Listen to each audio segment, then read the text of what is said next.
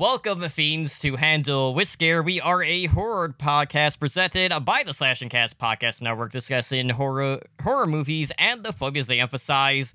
With me tonight, as always, are my co-hosts Holly Hooch and John. And guys, we're doubling up, second recording of the night. How you guys feeling?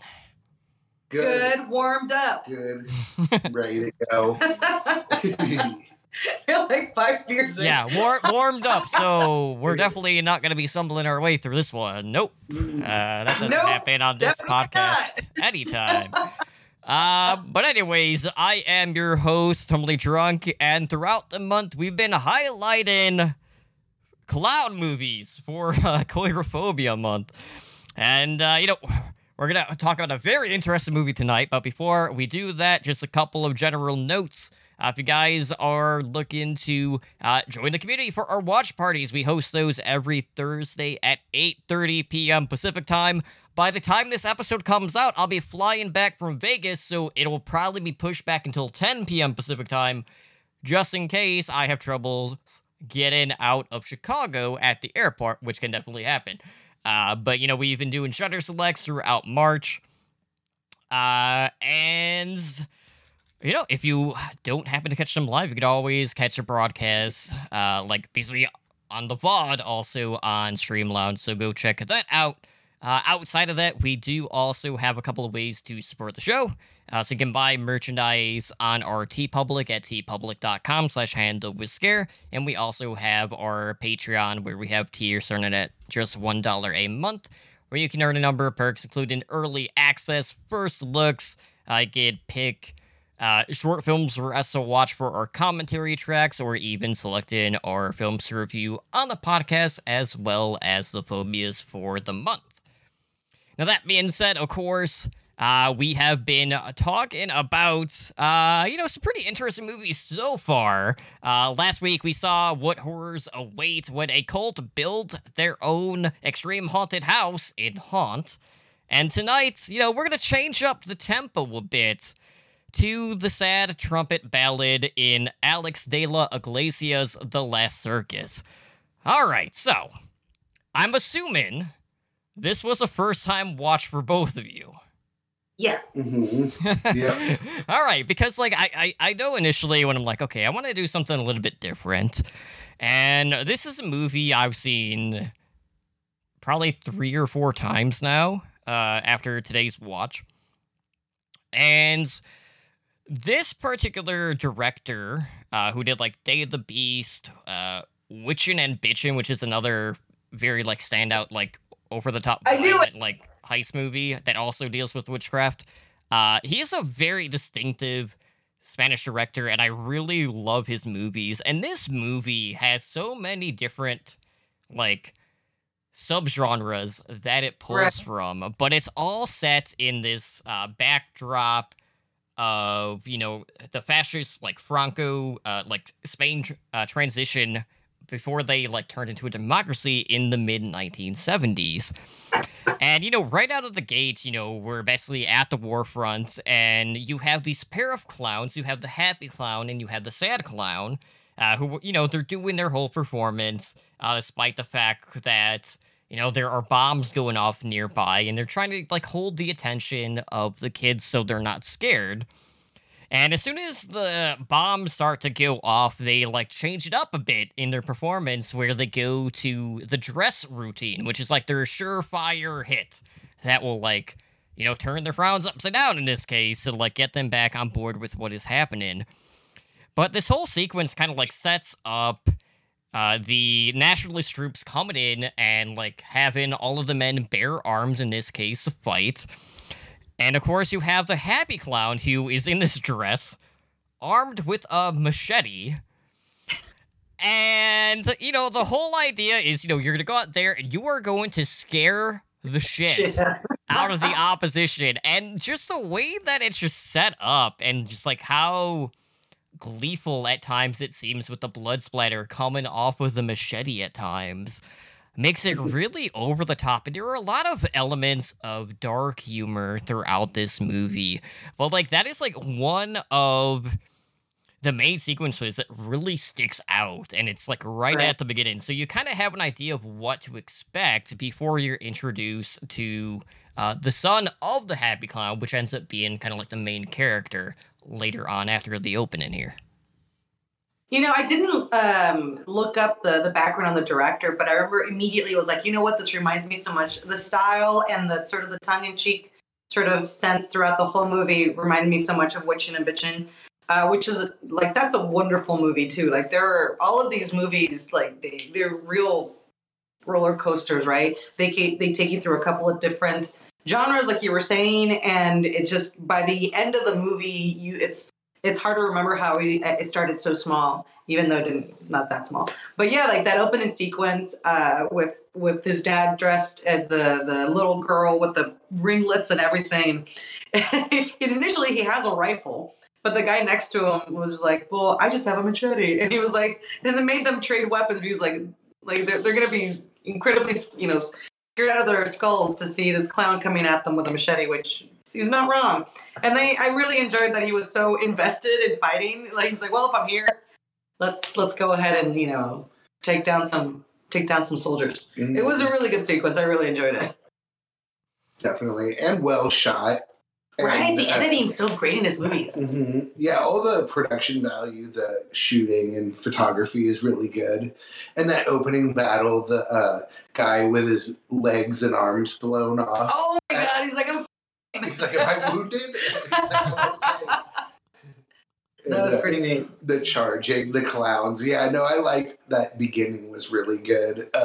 And the soldier. I wished that character, I thought he would be end up that military guy who is the one that, is like, you're going to fight. And I thought he would become like more of a character in the movie. But I was a little bummed that he didn't continue on, but yeah, no, that beginning is really good. And I got to point out right off the bat, too, that foreign movies, more than any American movies, are willing to cast, like, non-thin, pretty people to be main characters. Which I enjoy. Kind of amazing, it helps you lose yourself in the story. Yeah, like, that main character, it's like... It's important that he looks the way he does. Like, you can't cast a model guy, in that which is what they would do if this was an American movie. It would be, you're right. Whoever it would be. But especially since he's the lead. Mm-hmm. Yeah, exactly. He's the lead, and we spend the most amount of time with him. And yeah, no, I just wanted to point that out because and it's important to the movie, as I was saying. Like, you gotta, it's like for what that character is and everything, it can't be an attractive guy, or well, like not that he's ugly, but you know what I mean, right? Yeah, but he can't be like a supermodel looking kind of guy. No, right? And I mean, and to your point about just adding like grittiness and that, there's a level of like. It's still a really Hollywood movie, in terms of like its production value and everything, but there's a lot of grit and it really grabs you and I really, really enjoyed it. And so, I'm tempted to like jump ahead, but I'm not going to do it with this one because I care. I'm going to go slow. I'm going to go part by part. Yeah, so also, like, during this opening sequence, we have all of the troupe members who were executed, except for the Happy Clown, who ends up getting captured, and he's forced into slave labor. Right. And that's when we meet his son, Xavier, who ends up becoming the sad clown later on. And, he's trying to free his dad from...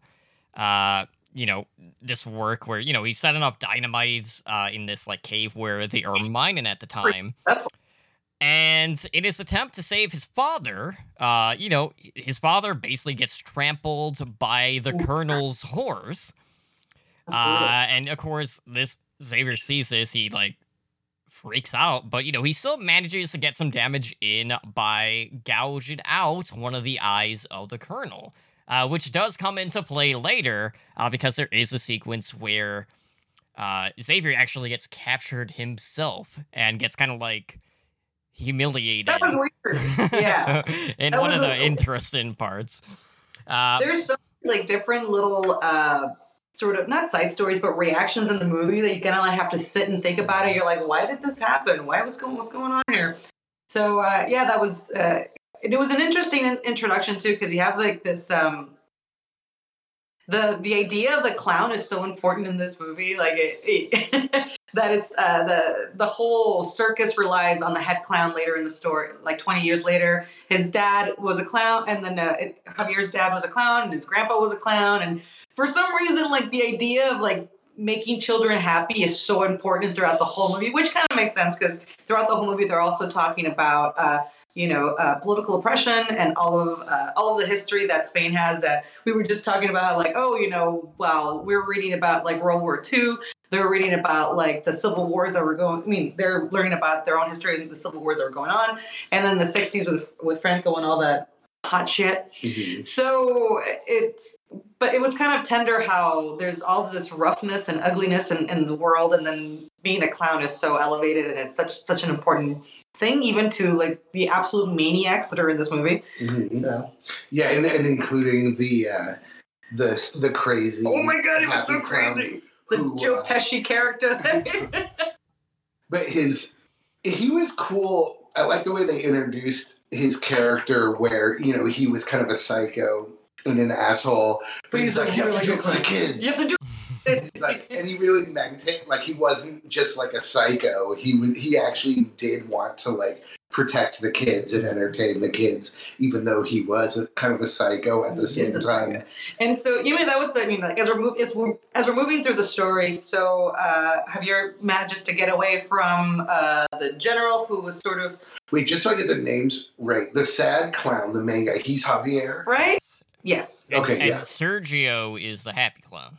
Is that the psycho happy clown? The psycho happy clown, right? Yeah. So Javier makes it, 20 years later, he's not captured and he's able to get away, and then decides to become a clown. But he said that he hadn't really, it wasn't something he was doing before. He was just decides to 20 years later become the sad clown because his dad had told him, like, you're not funny and you're never going to be funny. All right, so you got to be the sad clown. Yeah, it's like, oh, gee, thanks, Dad. Like, really uplifting my spirits.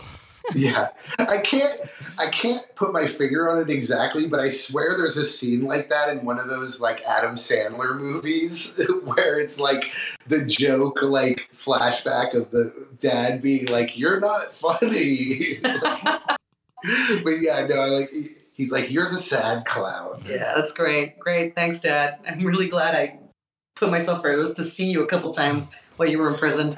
But yeah, so he ends up in this circus, and he gets introduced to all of the circus folk, which, again, all of them incredibly well cast and really great actors. And again, like I call him Joe Pesci because ever since Goodfellas, like, I just think of him, and then also Casino, and then also Eight Heads in a Duffel Bag. Is that just Joe Pesci? No, I'm sure he's nice.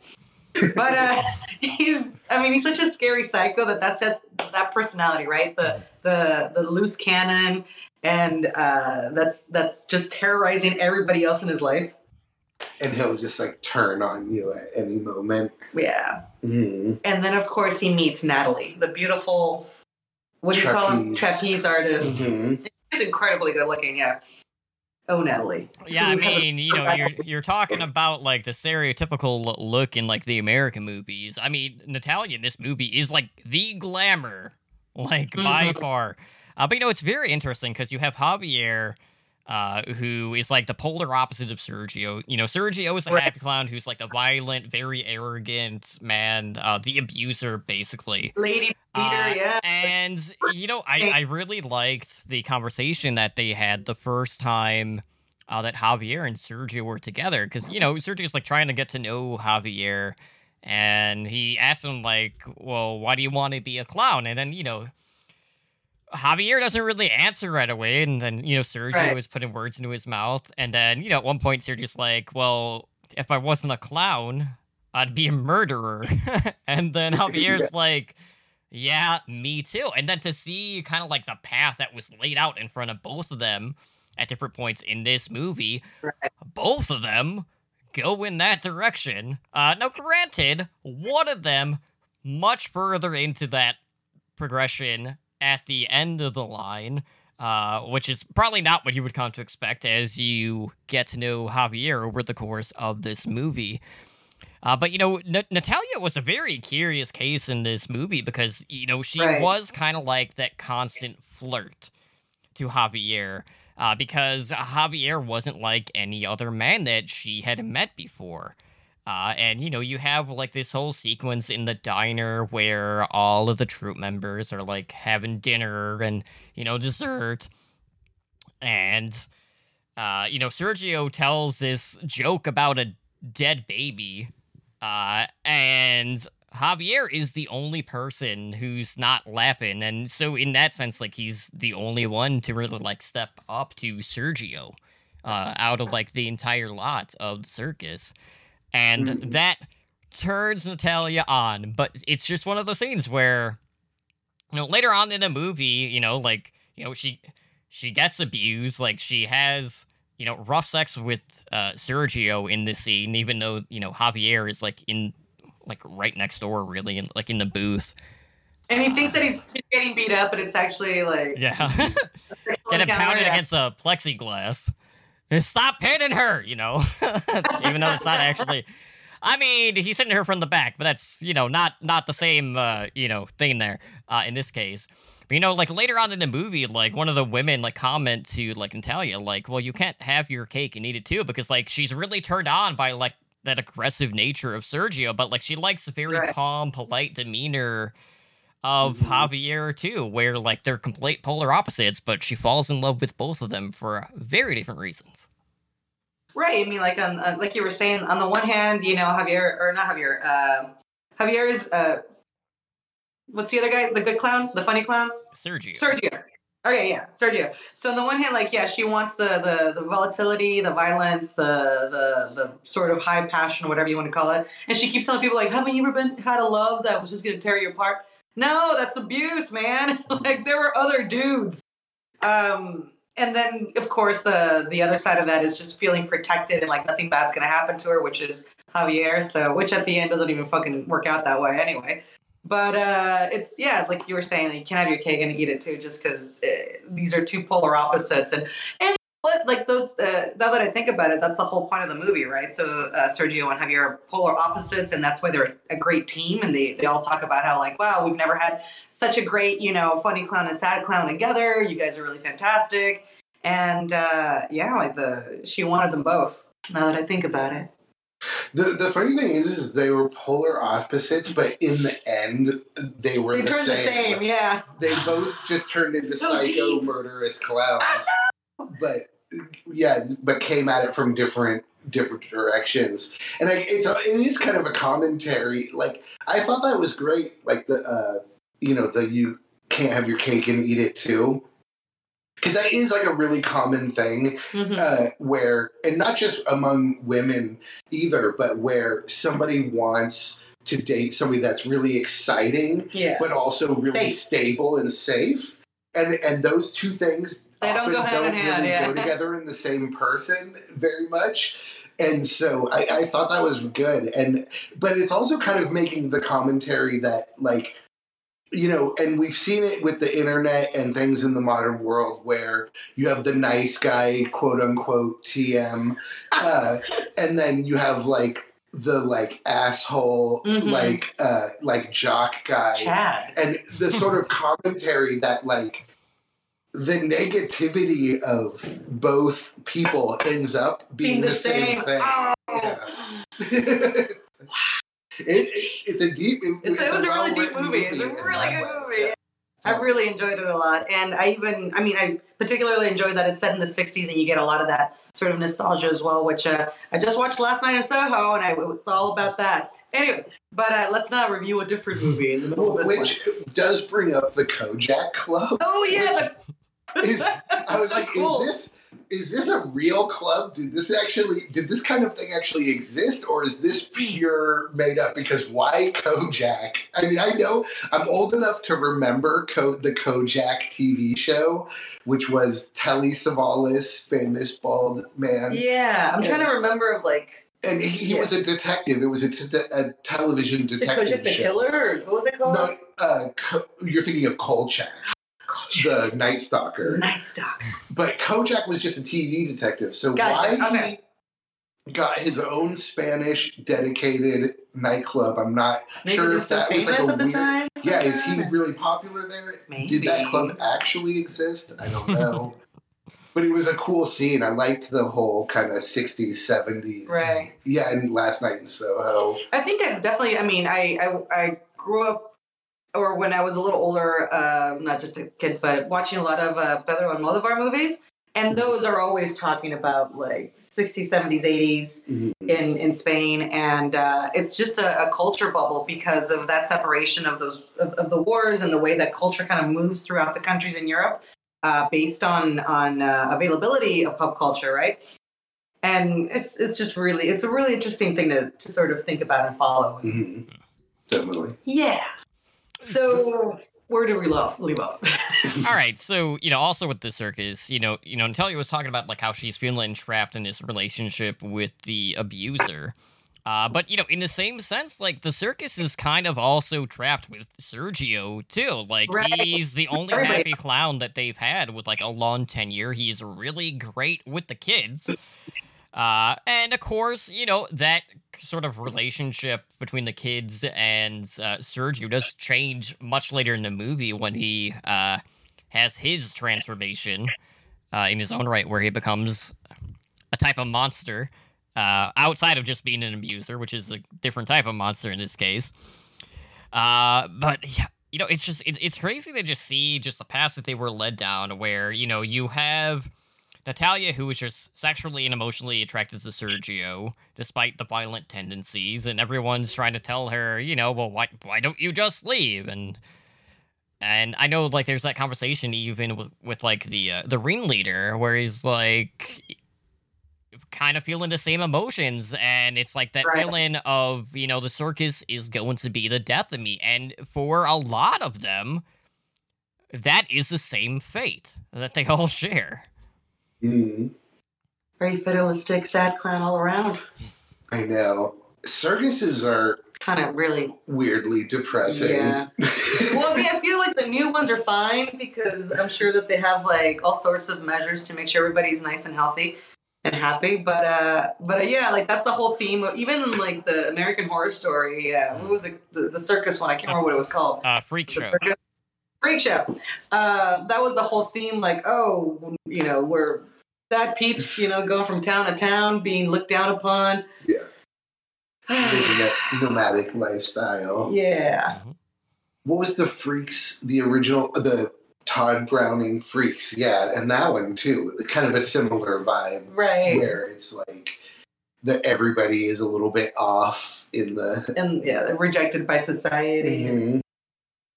But like, where are we now? So we're still in the circus, and of course, we come to the what you would think would be the climax. But that's what I love about this guy's movies, right? You get to a point where you think you're in a climax of the movie, and then it just it gives you like some misdirection, and the movie turns into a completely different direction. And then it gives you another climax, and it does that at least 2 or 3 times in this movie. So the first climax being where he nearly beats to death Sergio after not escaping, but Sergio finds him in the carnival hanging out with his lady.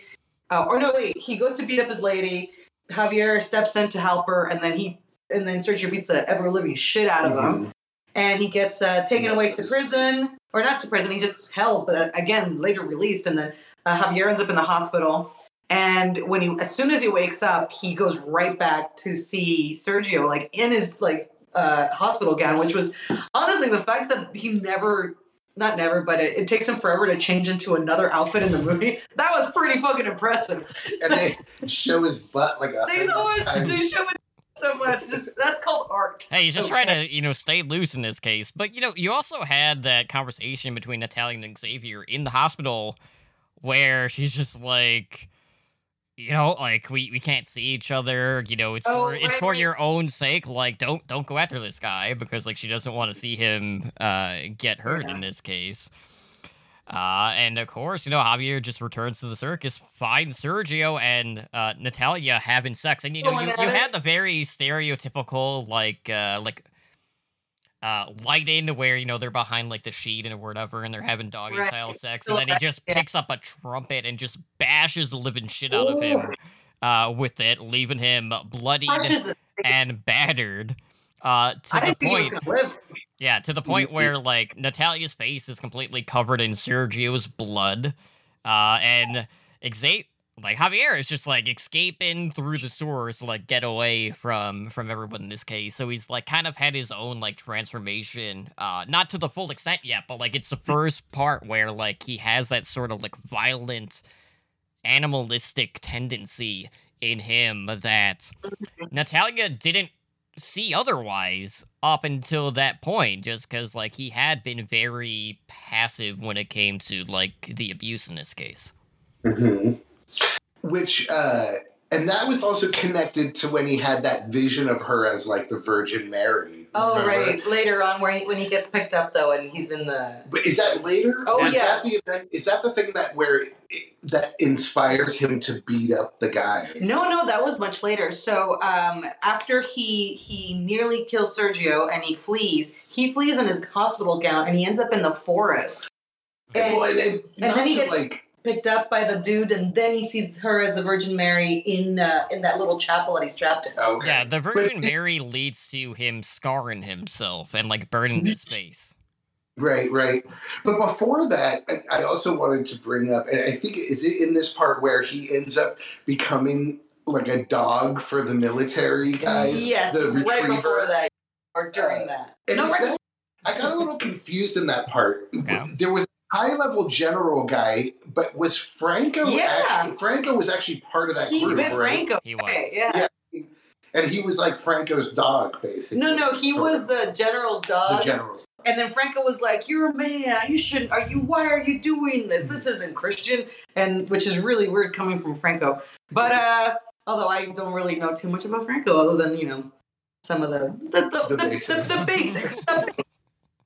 And then he bites Franco, and then Right. they're gonna put him down because of that. But I mean, like the whole sequence in the well, there were two things that we kind of that we skipped over, and the first was that it was really weird how the circus rallies behind both Sergio and Javier, right? So they every time one of them needs help, the circus helps them, and it's so weird because you would think like, oh well, you pick one, or you don't help the one that has sort of crossed the line, like the line of socially accepted behavior. But the whole movie is all about like really toxic, abusive, family and relationships, Right. and it never gets outside of that. Like they never step away from each other. They always want to save both of them, which is really interesting and weird. Well, that's But then- because the biggest thing at the end of the day, Holly, is there's that codependency where if one of them Yeah. goes down, the entire circus shuts down. That's right. That's what it And is. plus, he is the crazy one. He is good with the kids, Mm-hmm. and he's almost like one of the stars of the show. Like it's almost like him and the trapeze woman are kind of like the faces of Right. the circus. Well, the main- you don't think Ghost Rider is like the main attraction with his faulty turbo motorcycle? I know. Yeah. First, like that guy, like they didn't. I don't believe they literally called him Ghost Rider, but he is literally Yes. Ghost Rider. And at From one the point he comics. says, "Don't think," because I think there was that scene where when they're introducing Javier to everybody, and he was like, "How come I don't get to have a sequency or Yeah. collapse and stuff?" And he was like, "Because you're more like Ghost Rider." Yeah. So he doesn't call him Ghost, but that's what they're going for. But even after like they've rallied, and again right now we're jumping ahead a little bit, but at one point the circus folk rally after Javier and Sergio have left, and that's when they open the Kojak Club, and they seem to be really well. They've got lots of attendants doing this sort of burlesque thing, and Natalia is like really like the star of the show, and she's it seemed like it was a really positive space for them. And then despite that, they're still sort of family, even though, like you were saying, there's a codependency there, which there is, but there was an opportunity to step away from both of these guys, and they didn't. They still helped them both. But anyway, we skipped over the forest part, which I thought was, I don't know what it means, but it seems so significant. Like, he's just naked through the woods, and he ends up in that well, and like animals are falling, and he's eating them. Like the deer falls in there, and he eats him. Yeah. And then like the boar chases him out of there somehow. Yeah, that was it was a great. wild boar. Okay, you don't wanna fuck with that. That thing was gonna No, hunt he him down. definitely don't. Worse. But and then that's where he gets picked up, and then the guy recognizes him immediately. Which I mean, I guess from the a medallion he was wearing, or some sort of like saint charm. Yeah. That but it's still like a long shot. And he still sort of recognizes him, even though it's been like 20 years. Mm-hmm. And then he takes him back and treats him like a dog, and you think like so. It's just again like it's a roller coaster, man. Mhm. It's a really good ride. Yeah, he's a But yeah. hunting dog until he ends up, biting one of the Colonel's friends in this case. But outside of that, like also after like the trumpet attack on Sergio, like the other important thing to mention is they do get him medical attention, but it wasn't at a hospital; it was at a nearby veterinarian. Where they do manage to save Sergio's life, but he's left pretty badly scarred. He's got like the whole Glasgow smile, where he's got a scar like all the way from his mouth up to his ear. Mhm. And you have that whole monster transformation from Sergio, where like he's even like showing up at the burlesque club to like Right. like get the lowdown and to follow Natalia to like try to win her back, basically. In this case. But the whole sequence with Javier in the woods was just so like out of left field. Like I don't understand like the initial reaction of okay, I'm on the run. Okay, let me run into the forest. And like I can kind of understand the thought process of let me live off the wildlife or like picking berries or mushrooms or whatever in the woods. But like to eat a whole fucking deer, Plus it takes some time too. that couldn't have been there for like a couple of days, and he's like already like consumed the majority of the meat. I know you can see just rib cage. I'm like, what the fuck? When they show him eating it, and then the camera kind of pans back, and you see that like the whole Flesh thing. Yeah. I remember like thinking when I saw that shot, I was like, he just ate like 20 pounds of meat. More than that.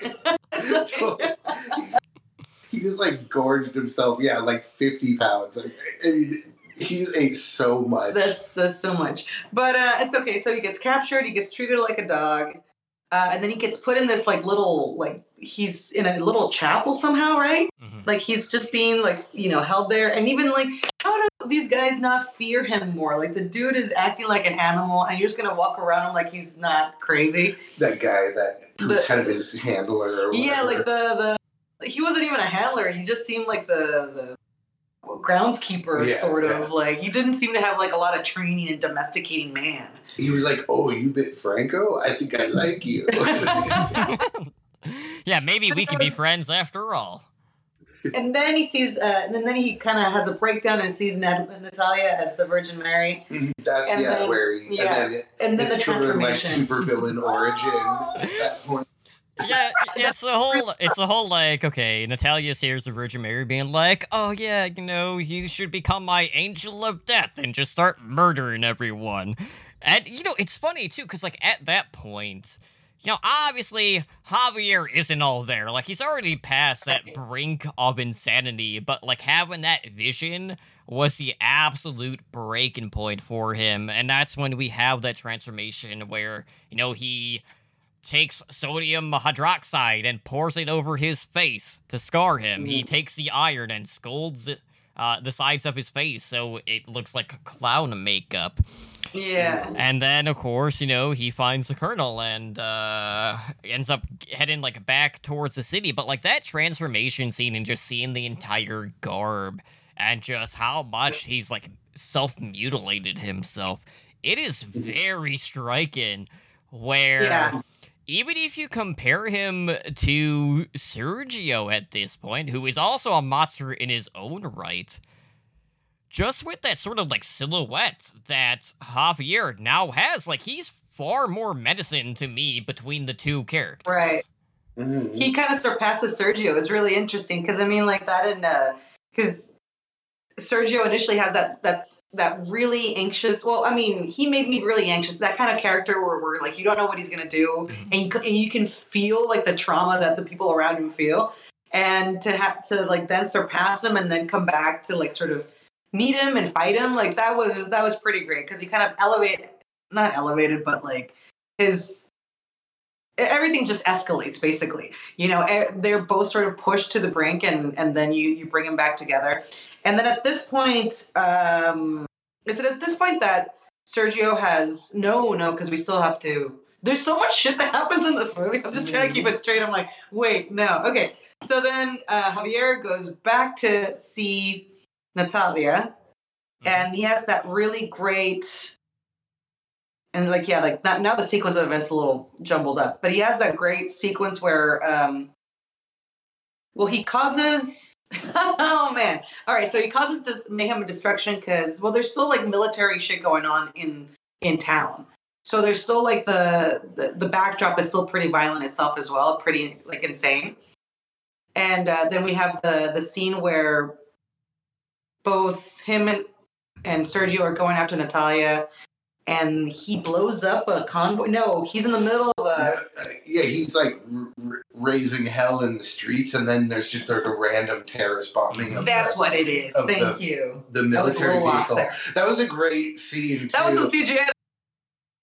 Are coming in. Totally.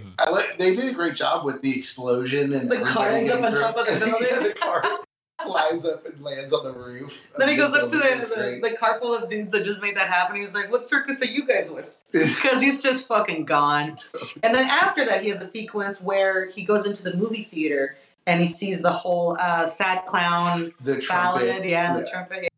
And of course, some idiot is telling him to sit down front. Like, who the fuck talks to somebody dressed like that? I mean, I think we all know that if we were in the situation, very quietly get out of there. Yeah, that's why the lady friend is like, hey, it's pretty obvious, like, he's not all there right now. Yeah, I know. I know. She's like, why are you doing this? Like, I know, because you would never do that. Never in a million years. Even in the 70s. Yep. And of course, what happens? The guy speaks up. Javier basically grabs him by the hand, like, just pushes it back and like splits right open. Like at he got off palm. easy. It's like, holy shit! Like that was like so sudden. But at least he did survive. He did survive. He didn't get killed. That was pretty positive. There. But you guys forgot an important detail here. After Natalia basically like leaves Javier again after he returns back to the circus, Javier just goes out and steals an ice cream truck. It's reminded me so much of Twisted Metal. Sweet Tooth. Sweet Tooth. Yep, definitely. Oh, man. The ice cream truck. That was a great game. God, I cannot. They need to remaster that game. Like, I don't know why it hasn't already been remastered, but I know they are doing a series for that. Mm-hmm, definitely. Yeah, that was. And then, I mean, like, at this point, Javier, well, actually, they both get away, but then Sergio ends up taking Natalia with him, and then they start their own little side hustle where kids' parties? I mean, this is, that's pretty intense. That's a pretty intense kid's performance there. And, of course, his face gets uncovered, and they're unable to continue doing those, and then Natalia walks away from him, and physically, like, this is the first time she's actually left him successfully without like it being some sort of big dramatic violent scene. It was more of a this isn't going to work, I'm not going to be here anymore, I'm going to go. And the same nearby that scene, we also have that great scene of Javier in the coffee shop. That was probably one of my favorite. It's a pretty fantastic scene. Is one of my favorites where he's shooting up the place, and there's like one little kid who was in the bathroom, and the whole family's running to the car because they're running to get away, and then they get in the car, it's like, we left one behind, and the dad's got to get back in there and just grab the kid and run out. So that was pretty great. He just takes him. Yeah, really, like, zoink. Yeah, the clown's just like, all right. Well, Javier, like, has a gun pointed at the kid, and he's like, you don't scare me. And that's when the dad comes in. This little, like, 5-year-old kid. That was a really good scene, yeah. But that was good. I mean, that's a good part, though, too, because he is acting out, like, it's kind of like he is the sort of victim. Like, right. Obviously not so much at that point, but he's more acting out of fear than out of, like, hatred or aggression, as opposed to the other hatred. Yeah. And I thought that was a cool scene. I was like, oh, what did he mean by that? And then I thought, oh yeah, because he's the sad clown. He's gone crazy because of the world being terrible to him and the conditions of everything. So deep. And I guess he could see, like he's sort of, it's that thing where he's like afraid of everyone, so he has to lash out at everyone kind of thing, Pretty neat. And then I think we've covered, are we at the final scene now, or the final location of this crazy movie? Well, I mean, you have like the sequence where Sergio is basically trying to find out where the troupe is at after going to the burlesque club, and he does run into Ghost Rider and like threatens to throw him off the bridge down to like the train below. And then he tells him about like this like cave-like structure where all of the animals are being kept, because like they didn't want to like sell out the animals because like they don't actually own them or anything. All right. And they're all, I'm trying to remember like where exactly they were at. Big church-like structure out in the woods or something. Got a big cross on. I know. There's a specific name for it. I can't think of it off the top of my head. Oh, but there's like a lot of like rock structures, and that's where like they're keeping all the animals that they have. That's where all the troop is staying, basically.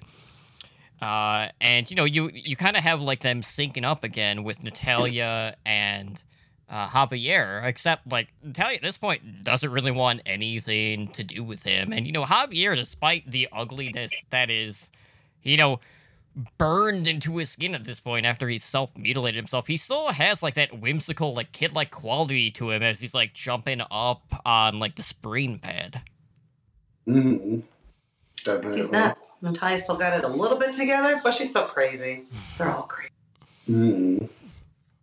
Yeah, it's definitely like, not to to kind of get into the overall of the movie, is like everything was crazy. Like it was just like chaos, that time politically, and the war, and I think a big message about how that chaos and war just drives everyone crazy and causes all that chaos and craziness. It's some good shit.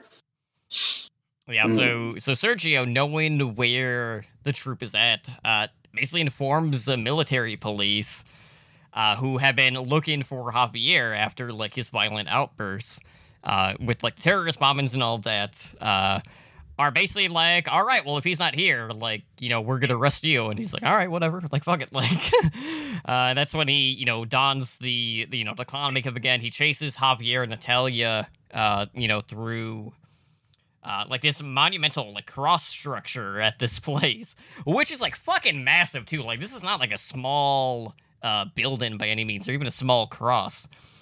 And you have a lot of like the whole, all right, we're gonna pan down and see the depth of like how high up we actually are in this moment, and it is like really greatly shot. And another part that we haven't really talked about, at least with like the filming of this movie, a lot of it is in kind of like black and white. Didn't you have like the splashes of color, like Sin City-esque at times too?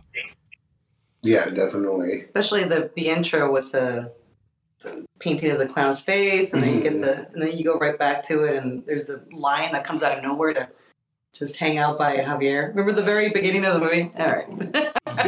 I just thought that was kind of neat. I'm like, wow, I wish I had a pet lion. Except for the color of Javier when he kind of gets his final costume, where he has all the religious garb that he puts on and everything, becomes really colorful. So the ending, I mean, like, of course, we have the really big over-the-top ending where there's King Kong style, like climbing up the side of a building while a bunch of military are all around, like shooting at everyone. That was like the North by Northwest sequence of the movie. Except in that case, it was Mount Rushmore. Right, and then of course, lots of the showdown between the two at the very top, and you actually get to go blow by blow, and then of course Natalia has the opportunity to end it all, and she does, and that was I did not expect her to die, and I've ruined it for everyone. Spoilers. She got the Gwen Stacy death. Mm-hmm. There you go. The Spider-Man Gwen Stacy. Yeah, I didn't expect her to die. I thought the movie would kind of have a happy, quote-unquote, ending. Like, I kind of thought she would live Yeah, they don't do that in Europe. But, yeah, she died. Yeah, Definitely. like the happy ending, like, Natalia doesn't go with either violent abuse. Yeah, that's a good like, happy yeah. ending. But even like remember in Witching and Bitchin', or Bitchin' and Witchin', however the title is translated, the happy ending in that one is really sad too. Mm-hmm. I don't know if you remember that movie. I didn't see it. Oh, it's really good. Like, yeah, the good guys win, but nobody believes them, and they end up being like homeless on the street, and then like also kind of crazy too. So we're like, remember that time we saved humanity? So I mean, like it's it's Europe. They're not gonna end it nicely. Mm-hmm. But it was a decent ending. It was good. What was the whole thing with Ghost Rider and like that one like seemed really out of left field where he's trying to save them by jumping all the way to the top, but he doesn't even get. I don't know. It was just, I think, meant to be a running joke that like he just a running constantly like couldn't make the jump that he was kind of trying to make. Yeah. Because that all through the story he kept like crashing on Into his the jumps. wall, yeah. And he does. It's like you expect him to actually do something good at the end, like, and then no. he just like fails at the end. Well, he accomplished what he had been doing the entire time, which is just crashing and burning in this case. Except in this case, it was fatal. But he blew up, right? I wasn't totally clear on. It looked They like he carried blew him up at at the end. they- did they carry him? Wasn't he carried at the end somewhere? I mean, he definitely died, but like Mm. I feel like But I thought, yeah, he seemed to get blown up at the end there. I don't Ghost know. Rider. Ghost Rider. No lawsuits from Marvel. Well, all in all, like I was really impressed with the movie. It was really good and really emotional. And had a lot of depth. Had a lot to talk about. I mean, we just reviewed Haunt, and we kind of at one point we're like, "What else can we say about this?" Lots of good tricks. This one, there's like lots to chat about. There's a whole lot of depth to the movie. Yeah, definitely. I was thinking how if this were an American Hollywood movie, the way the story would be flipped, where in this movie, the first hour is all like story and background, and then the last half hour is he finally sort of transforms into the clown and goes completely haywire. It would be flipped. The American version would be the first half hour is the build-up story, and then the last hour is the craziness. Because it was like, it really felt like, wow, this movie, it's almost like a supervillain origin story in a way, but you really spend, the first 3/4 of the movie just on like kind of the build-up and background and how we get to where, we are once he finally puts on, scars his face and puts on the costume. That was intense. And becomes his final form. Yeah. Yeah, it's great too because like at the end, when the military police actually capture Sergio and Javier, they're sitting opposite of one another. You got the happy clown and the sad clown both crying extremely hard, and you got like the really close-ups on their face. But it's even like they're cry laughing at the same time. So like obviously at this point they're too far gone. But like just knowing how this was framed, like as you said, like with that like superhero villain background story, that ties in perfectly with the next movie we're going to be talking about next week, because it's directed by the guy who just did the Spider-Man trilogy with Andrew Garfield. So yeah, that will be Clown next week on the podcast, directed by John Watts, and this was released in 2014. And I've only seen that one once, but I remember it being pretty fucking good, so I'm looking forward to revisiting that one. But yeah, this movie is definitely one to check out. Last Circus. It is. You can get a free trial for like was it Magnolia Pictures that had it? I know like two places had it. It is, and then also I got the cheaper free trial. I mean, they're free trials, but when you come out of it on Magnolia, you come out into a $4.99 a month subscription. But then there's also Warriors and Gangsters, or Gangsters and Warriors, which is I've never heard of that streaming service. Yeah, but if you do that one, you come out into a $2.99 subscription. So if you forget, then it only costs you $2.99.